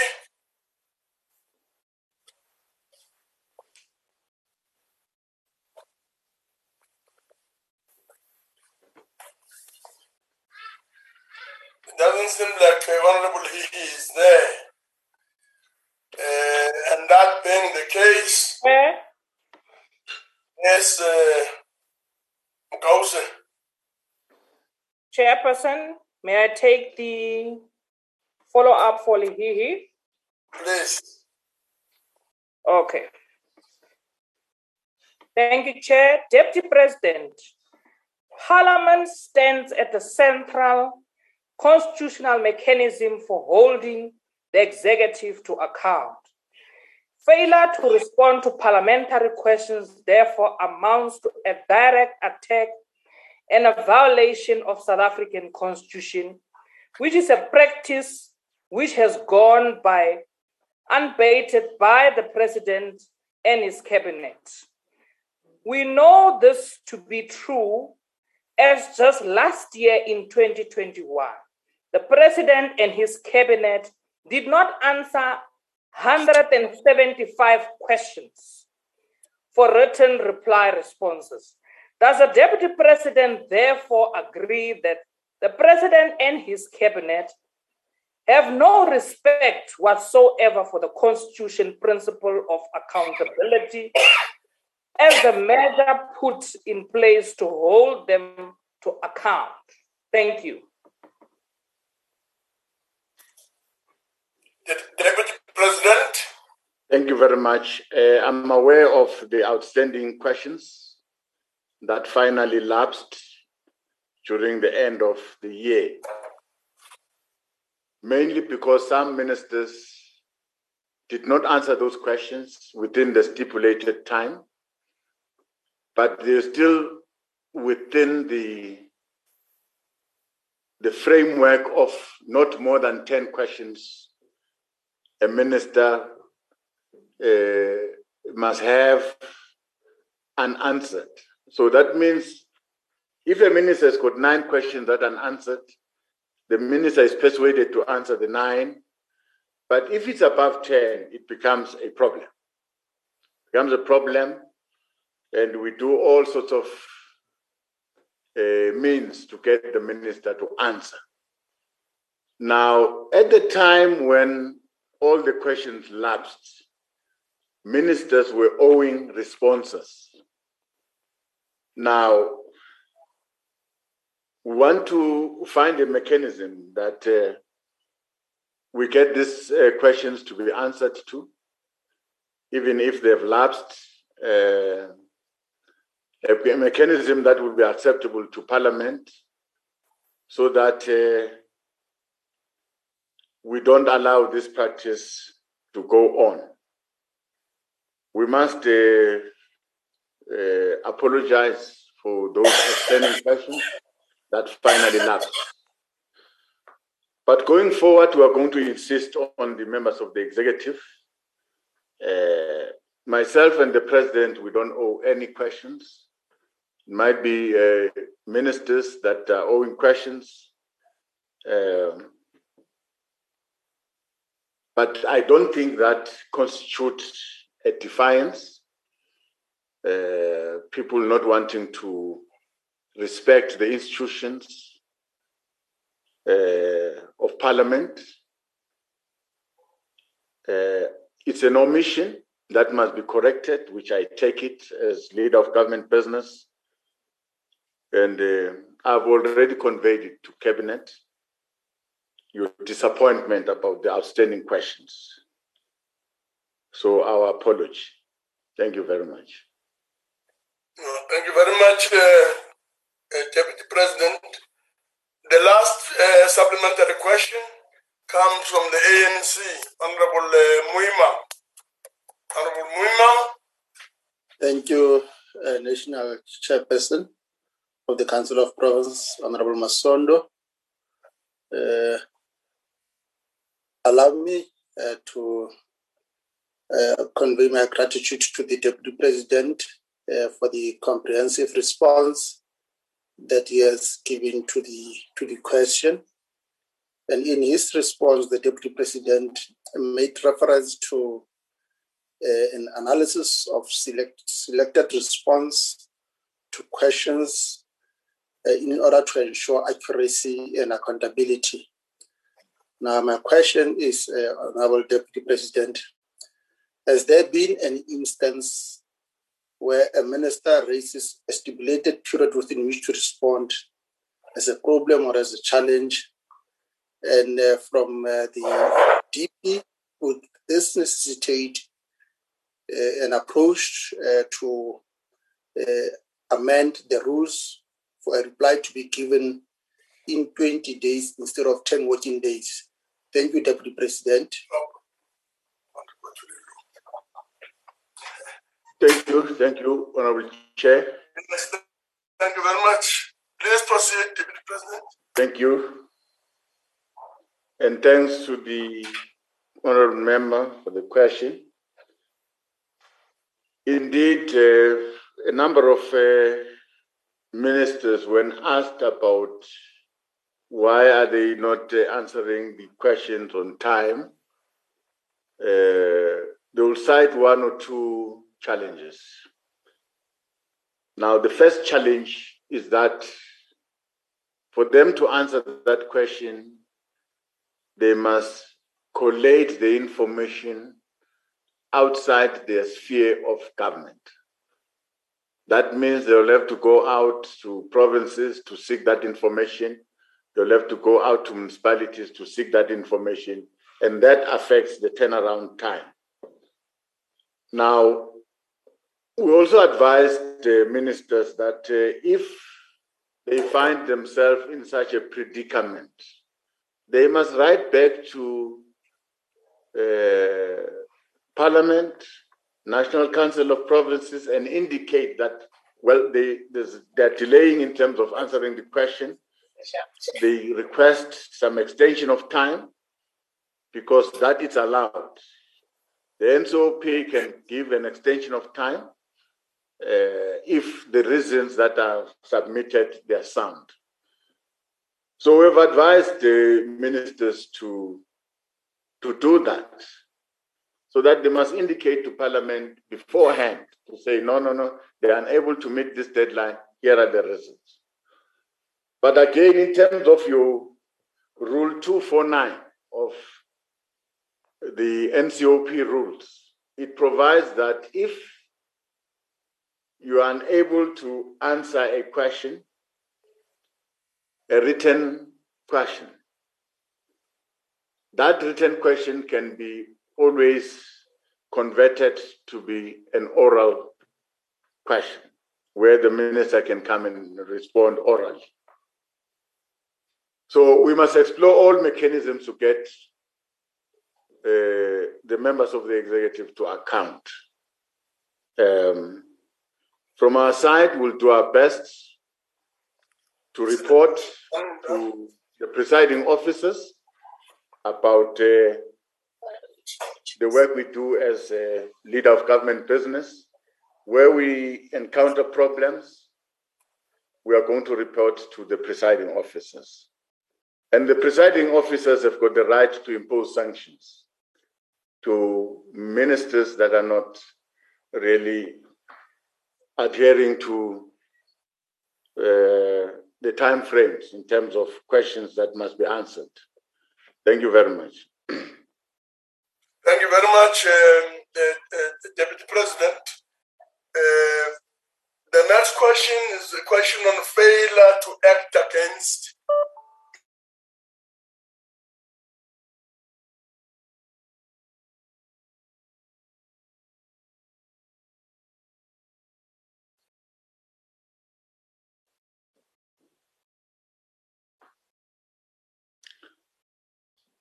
We have lost the chairperson.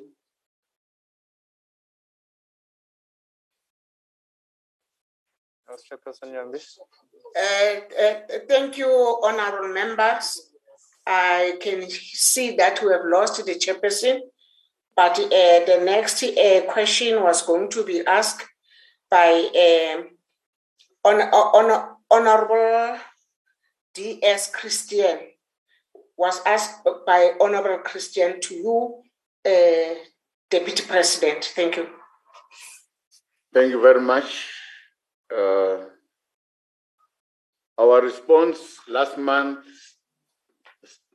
stands that we will monitor and provide support to the Premier of the Northern Cape Province in addressing the situation of sewer spillage in Solblaki local municipalities, as we do elsewhere in similar cases. As we outline in our written response to the honorable members, action is being undertaken to fix sewer spillage affecting Platfontein community. In this regard, the Provincial Executive Council of the Northern Cape has established an interdepartmental committee that must identify the main causes of the sewer spillage in Platfontein, assess the extent of the damage, and submit a costed plan with recommendation on how this challenge will be resolved. The Department of Water and Sanitation is also working closely with the province on efforts to resolve sewer spillages in Platfontein to ensure that economic activities are not disrupted. To this end, the province has advised that bulk water pipes from Riverton to Kimberley are experiencing severe leaks, which have contributed to the obstruction of road R31 and access to the surrounding areas. The Solblaki local municipality has since carried out maintenance of major water leaks and improving turnaround time for reported and observed water leaks. The Solblaki local municipality has since announced a water shutdown so as to conduct much needed repairs on the bulk water infrastructure.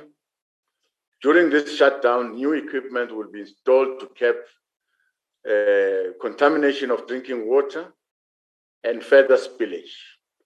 This operation is intended to improve water production efficiency and maintain the acceptable quality of water supply.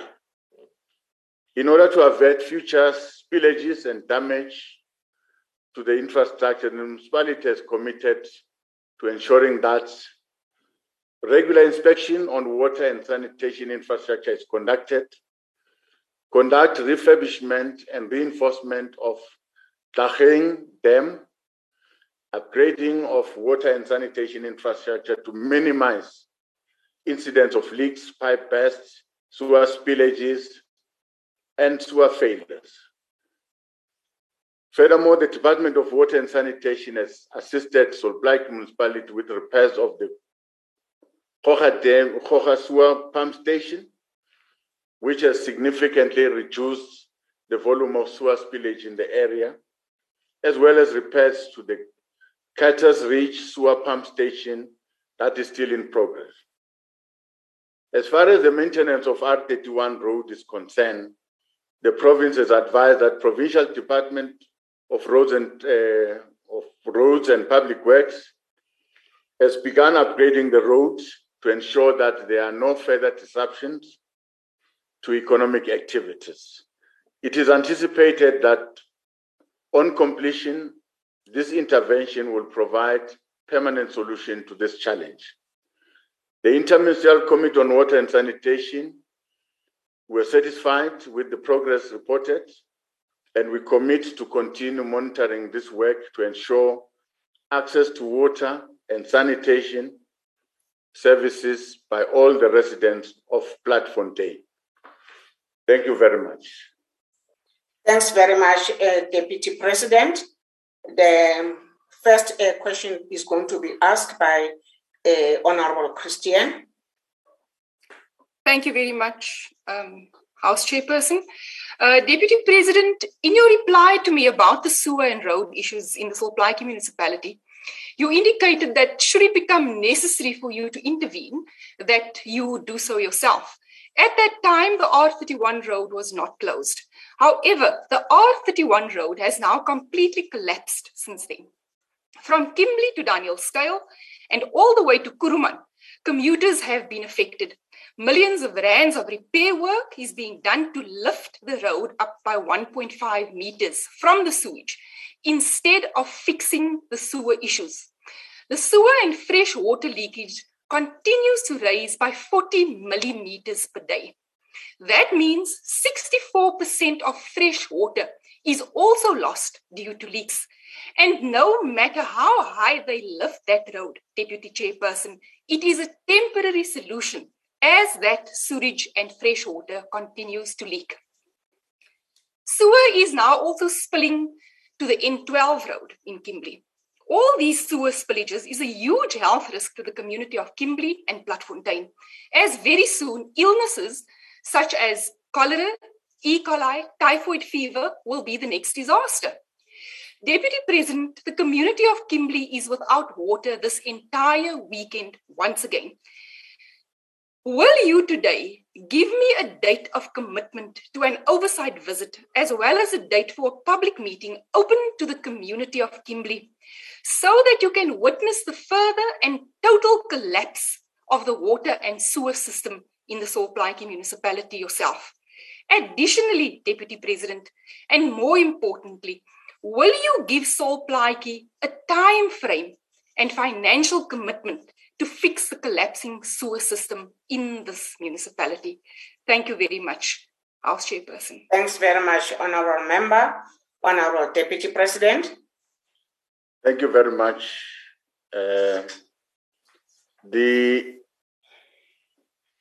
The challenge of the sewer spillage in Solplaik, I took the Minister of Water and Sanitation. We visited the area and we saw the sewer spillage, and we committed ourselves that the Department of Water and Sanitation would support the municipality in trying to deal with the sewer spillage. And the report that we got is that they are dealing with the sewer spillage, and the sewer treatment plant is now working. So there is progress. Now, according to the honourable member, this problem still persists.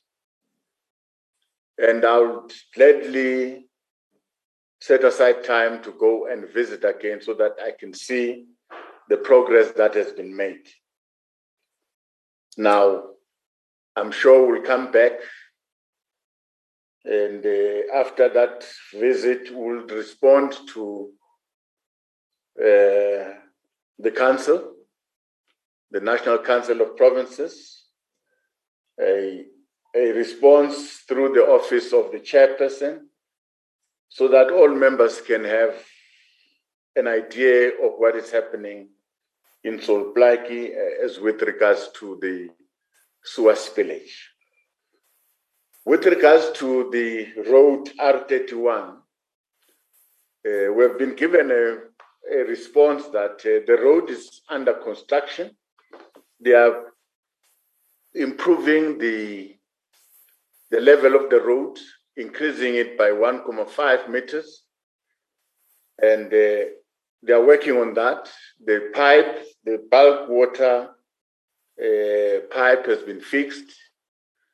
And in that, we are assured that very soon there will be water in Solplaki and Platfontein. So we will also monitor this work on the road and the availability of water as they are trying to fix the road.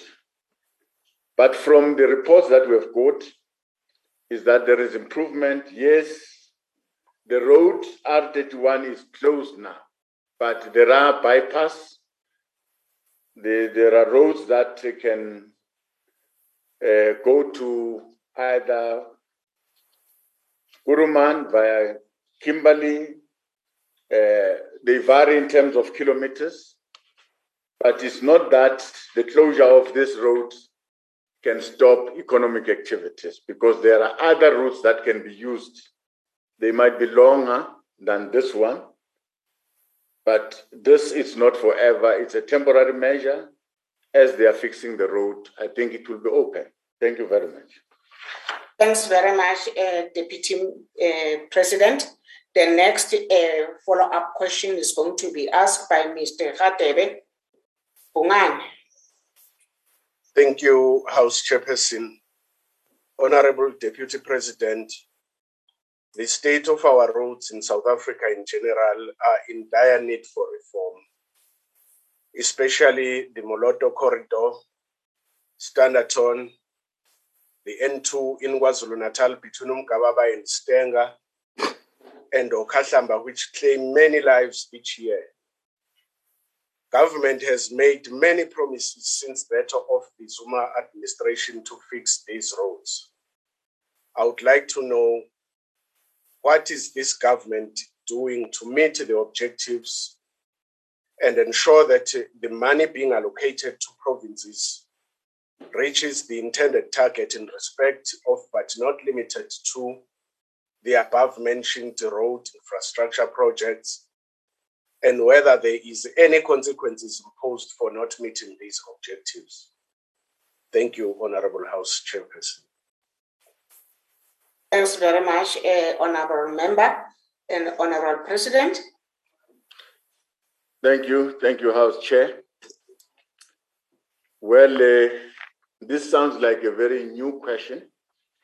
I'll attempt to try and answer this question, because a number of our roads needs to be repaired. And why so? Because we are hauling goods, we're transporting coal, we're transporting manganese, we're transporting all sorts of things using trucks, and that are found on our roads. And the maintenance of these roads become very expensive. I can talk about roads in Limpopo, roads in Mpumalanga, roads in the Northern Cape, where you see a lot of trucks that are hauling manganese, lots of trucks that are hauling coal, lots of trucks hauling platinum. Now, This has been a challenge that has been facing the country because of all these mineral resources that we are found underground, and we are carrying them wherever we are sending them through our road infrastructure. Now, the best decision that we have taken is to get this through rail. Get the trucks out of the roads so that there will be low maintenance. These trucks are damaging our roads. In certain instances, between KZN and Mpumalanga, they are holding coal to Richards Bay and they are using train, which is a good improvement. But generally, yes, honorable member, the state of our roads is not in good condition, but in the mainly because of the heavy haulage of all mineral resources to different places in the country, which is the main source of this damage on our roads. I'm sure with time, we are going to move away from roads into rail. Transport our goods through rail is the cheapest form and less accidents and low maintenance on our roads. Thank you very much. Thanks very much, Honorable President. The next follow-up question is going to be asked by Ms. Sheikh. Thank you very much, Chairperson, and thank you, Honorable Deputy President, for the responses to the questions and for outlining the supporting and monitoring interventions which are in line with the constitutional principles of cooperative governance as spelled out in Chapter 3 of the Constitution.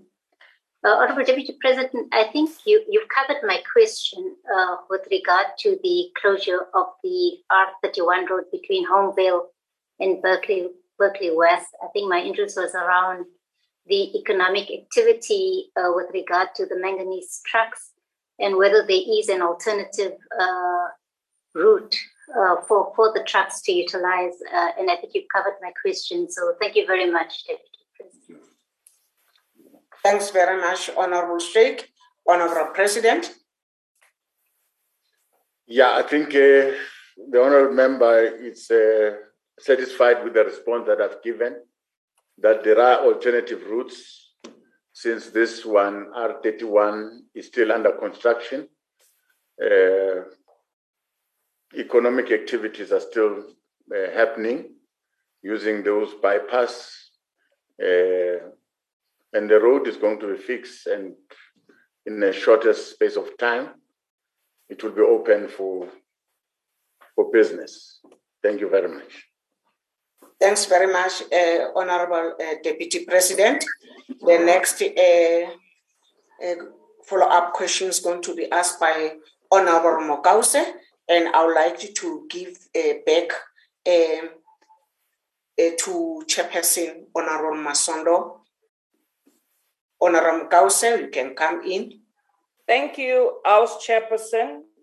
Deputy President, the R31 is a killer road, and that's a fact. It's a death trap for road users between Postmansburg, Daniel Scale, and Kuruman. This road is also an access road to the manganese and the iron ore corridor. There is no proper work done on the R31 since it collapsed, and we witness disruptions, detours which are putting financial burden to the road users.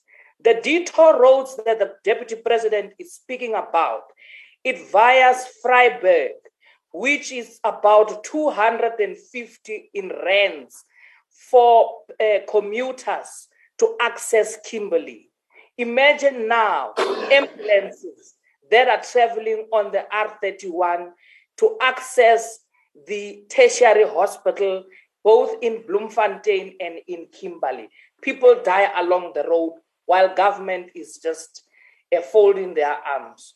Why has it taken so long for for national government to intervene in this crisis that we are facing as road users of the R31?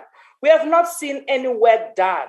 It's simply patching the road, and after a month or so, the road collapses. Can we get a commitment from the Deputy President as users of the R31 as to are we going to get a proper road on the R31, and when is this road going to be fixed and open? Thank you.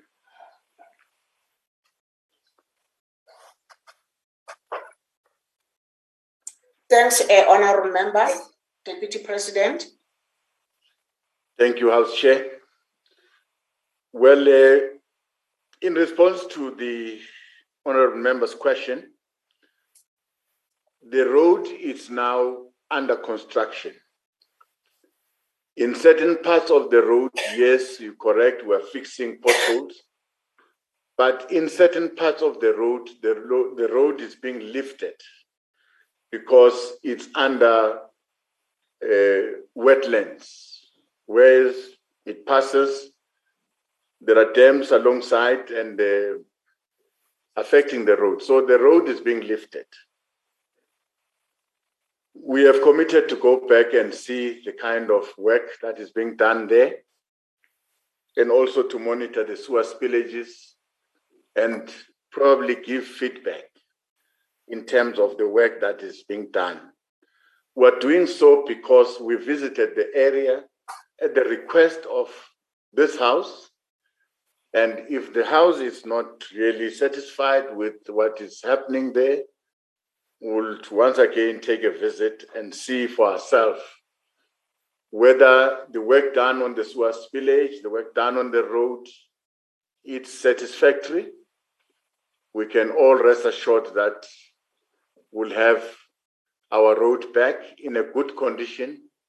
We'll have the sewer spillage stopped in all communities in Bloemfontein. So I'm confident that the provincial government will try its best to deal with the road.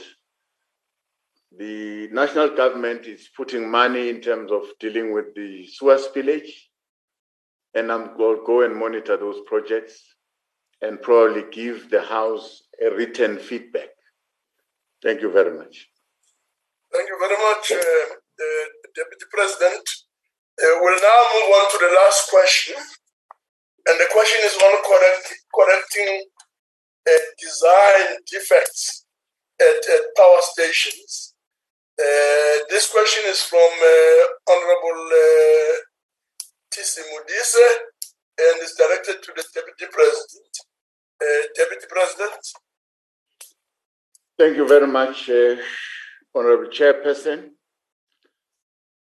From the onset, we must admit that Kusile and Medupi power stations have not achieved the desired levels of performance and reliability. This is due to a combination of operational, plant design, and maintenance inefficiencies. In order to establish for ourselves the progress being made in correcting the identified challenges, which in the main involve design effects of the power plant, the political task team on ESCOM undertook an oversight visit to Kusile Power Station. We have stressed to the management of ESCOM our stance that the defects identified at Medupi and Kusile Power Station must be corrected expeditiously to avoid further project delays and cost escalation. We can report that ESCOM is making progress in developing and implementing effective technical solutions to the major plant defects at both Medupi and Kusile, in line with the plant defect correction plan. As part of implementing this plan, the major design modification at all units at Medupi resulted in a substantial improvement in the availability and reliability of the commissioned units at that power station. These units are now consistently achieving the design output, with the exception of Unit 4, which suffered a generation failure, resulting in a prolonged outage. There are, however, long-term modifications to the milling plant that will still need to be carried out when maintenance outages are scheduled. Similar modifications have been carried out at Uksile 1, Uksile 2, and Uksile 3 currently on the planned outages for design defect correction. The time frame for the completion of the boiler plant defect solution is October 2023, and corrections to the milling plant will be completed after December 2027, depending on the outage availability of units. Honorable Chair, in addition to the following principles have been built into the process of correcting the design defects in Uksile and Medupi power stations, respectively. All defects are dealt with in accordance to contractual conditions. Liable contractors are being held accountable. ESCOM has also reached an agreement with boiler contractors, in terms of which total boiler defect corrections cost will initially be split on a 50% share basis between ESCOM and the boiler contractor at both Medupi and Uksile. In order to ensure good governance and compliance with ESCOM's commercial and procurement process, ESCOM is utilizing its legal team to redraft the contract and to recover costs from reliable contractors. We want to take this opportunity to commend the parliamentary oversight and work undertaken by SCOPA, the Portfolio Committee on Public Enterprise, and the NCOP Select Committee on Public Enterprise for communication to keep ESCOM on check, thus ensuring it delivers on its mandate. The recent SCOPA visit at Medupi and Uksile Power Station complement the work of the task team on ESCOM and ensure that collectively we make ESCOM work for the people of South Africa and the economy respectively.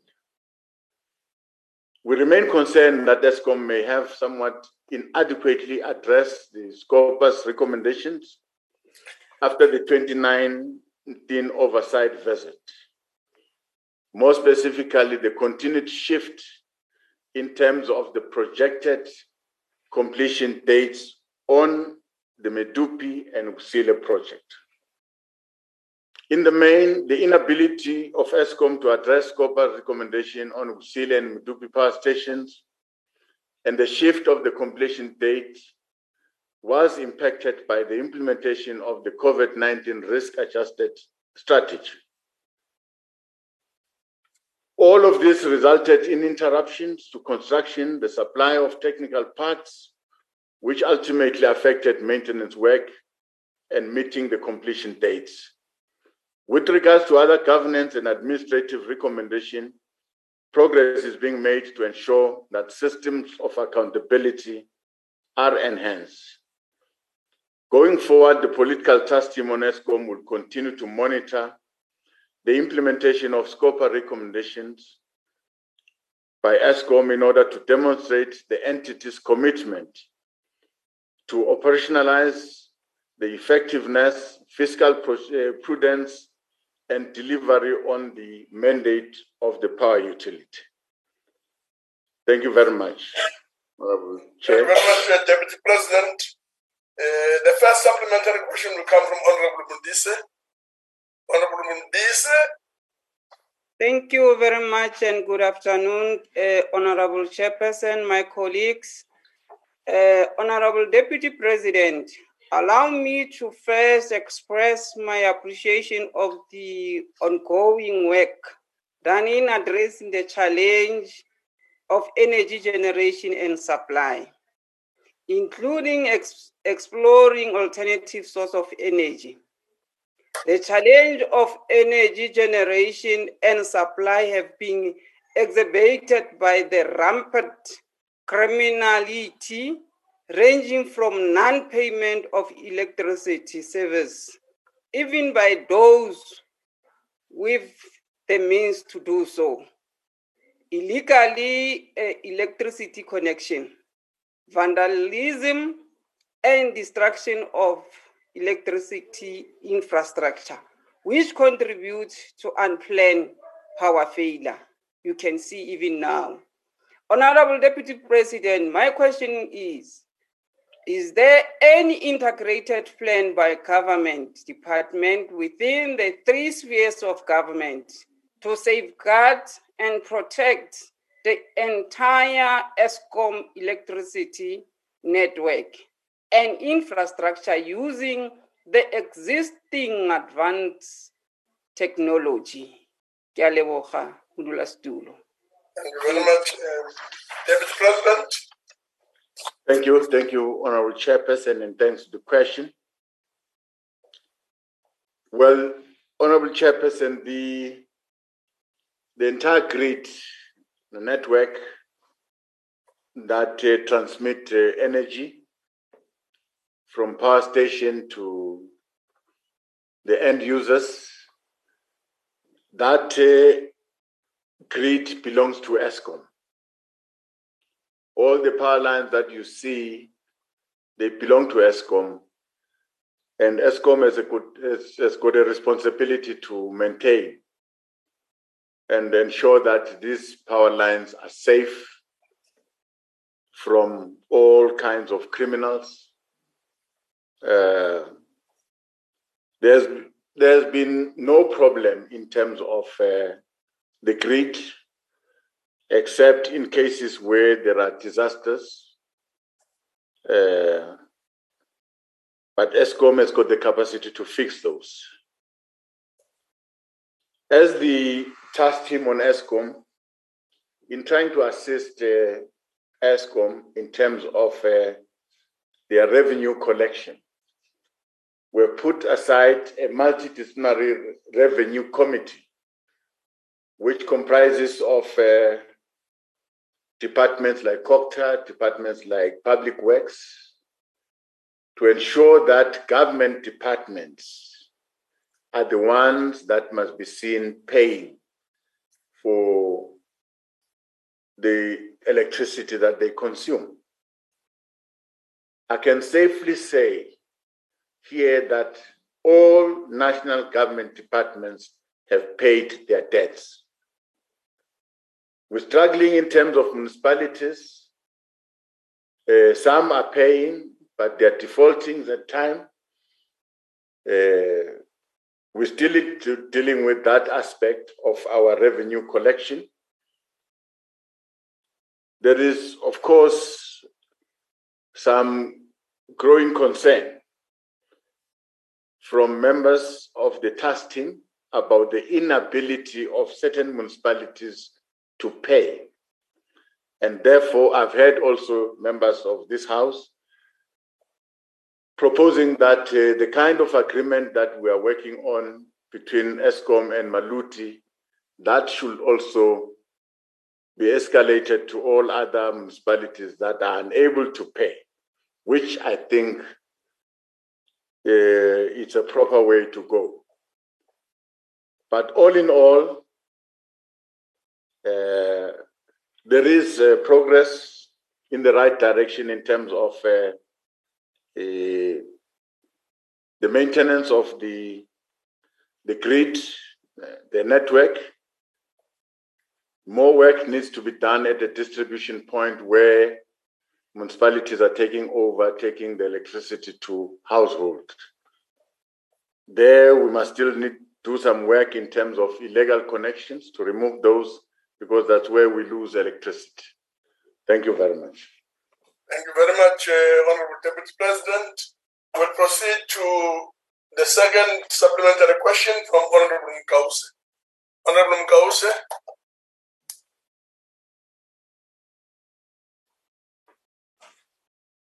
Thank you, Chairperson of the Council. Deputy President, ESCOM board member Busi Mavuso went to Scopa and absolved ESCOM management of any responsibility of the mess that ESCOM is in and laid a blame squarely at the ANC government. Whilst blaming the ANC government is correct and is in order, what is the presidency's view on her refusal to account for the failures of the present leadership at ESCOM, taking into account that the present leadership has been in power for a couple of years now? Is it correct to also put the blame of load shedding squarely on this leadership of ESCOM? Thank you. Deputy President. Thank you very much, and thanks for that question. Well, with regard to ESCOM, we've got a board there that is responsible for the day-to-day management of the utility, and we've got the administrative arm of the utility that is led by the CEO. So really, as a person who's leading the task team, I have not seen any interference, either by myself, who's leading all the ministers that are trying to assist ESCOM. I have not seen the interference of the minister responsible. So that can be debated, the interference that is spoken about. All we're trying to do is to try and help ESCOM to meet its obligation. All what we can request is that the board must do its work. The board must ensure that they deal with the problems that are affecting ESCOM. Let us all work together. It's pointless to point fingers at each other and leave the challenges. It's up to this generation, which is confronted with this problem, to stand up and solve this problem. We'll be failing the nation, we'll be failing our people if we'll continue pointing fingers at each other and not resolving the problem. So the duty of the political task team is to try very hard to ensure that we put a helping hand, help ESCOM to deliver on its mandate. The country must have reliable energy supply so that we can create the necessary jobs that we need. We can allow businesses to grow. In turn, we'll be able to deal with unemployment. We'll be able to deal with poverty and inequality. Thank you very much. Thank you very much, Honorable Deputy President. The third supplementary questions come from the Brain, FF+. The Brain. Thank you, Honorable Chair.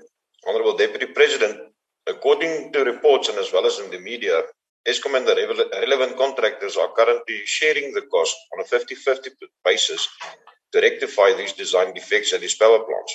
Now, my question would be, why are the engineers or the companies that are responsible for these design defects in the first place not being held accountable, and why aren't they carrying the cost to rectify these defects? And who was responsible for approving and accepting these specific designs in the first place? Thank you, Honorable Deputy President. Honorable Deputy President. Thank you very much, Honorable Chair. Well, we've asked that question ourselves to ESCOM, and the answer that we got is that all the different contracts have got different arrangement and specification. There are contracts where the contractors are 100% liable for any defects of the work. There are contracts that have been signed by the leadership of ESCOM then, where these contracts are silent in terms of any defects that will happen, who should take responsibility. Now, ESCOM leadership have been trying to negotiate on those contracts where these contracts are silent in terms of the responsibility of any defects that is incurred in these power stations, who should be responsible. Now, finally, they've settled the matter by allowing some of the contractors, especially the boiler contractors and ESCOM, to share the cost of the defects 50-50. But all other contracts that have been signed, they've got a clause that says any defect, the contractor is liable. So that is the situation, and we thought for the sake of progress, we should proceed that way. Thank you very much. Thank you very much, Deputy President. The last supplementary question comes from SB Smith. Honorable Smith. Thank you, Honorable Chair. Am I audible? Yes, you are. Thank you very much, Chair. Chair, both Judge President Raymond Zondo in the Zondo report, as well as the ESCOM board member Bosisiwe Mavuso, squarely laid the blame for the mess at Medupi and Kusile power stations at the feet of the ANC. The saying is that the first step towards fixing a problem is by acknowledging that it exists. My question to you, Deputy President, is, will you acknowledge that the ANC must take responsibility, and will you acknowledge that the ANC's policy of cadre deployment is directly responsible for the fact that poor workmanship were allowed to take place at Medupi and Kusile power station? Thank you, Chair. Thank you very much, Deputy President. Thank you very much, Honorable Chairperson. From where I'm standing, I think we can only acknowledge responsibility of the ANC government in the running of this power utility ESCOM. But I must alert the honorable member that at every point in the life of ESCOM, there's been a CEO, there's been directors that are responsible for the running, day-to-day running of this power utility. Ever since, there's been a board that is responsible.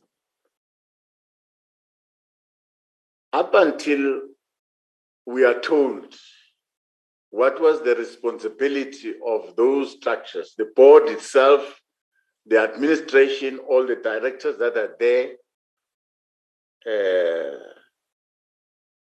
for this crisis that we are facing today. Because what I can tell you is that what I see in ESCOM, it's the lack of maintenance of these power stations, is the cost overrun of the two new build, that is Medupi and Kusile. We have incurred a lot of overruns, and there are design problems, which it was supposed to be the responsibility of the engineers that are working in ESCOM, as well as the CEO at that time, to ensure that we avoid these unnecessary costs. We avoid these unnecessary defects. However, this is not a way of running away from the responsibility, because the government of the day is the government of the ANC. But there are people who have been appointed in different positions in this power utility to do certain specific jobs. Now, I can tell you that at a certain point, these people that have been appointed, they failed. They failed the government. But I said there's no use to point fingers at each other. Let us fix the problem. The problem is that we're faced with aging infrastructure that we must decommission and find alternative energy generation mechanism, especially concentrating on renewable energy, which we are making progress. Currently, we have connected over 1,500 megawatt of energy into the grid, coming from renewables. This is not going to be a permanent problem. We're going to get out of this problem, but it needs all our efforts and our positive mindset. Thank you very much, Chairperson. Thank you very much, Deputy President. That, honorable members, takes us to the end of the questions directed to the Deputy President. I would therefore like to take this opportunity to thank the Deputy President and all the special delegates for availing themselves. I thought that it would also be important just to say apology for the system failure, although Mangwenya was came in handy to hold the fort. So thank you very much, Mangwenya. Honorable delegates, that concludes the business of the day. The House is now adjourned. Thank you, Chair. Bye. Bye. Thank you. Bye-bye. Bye. And bye-bye.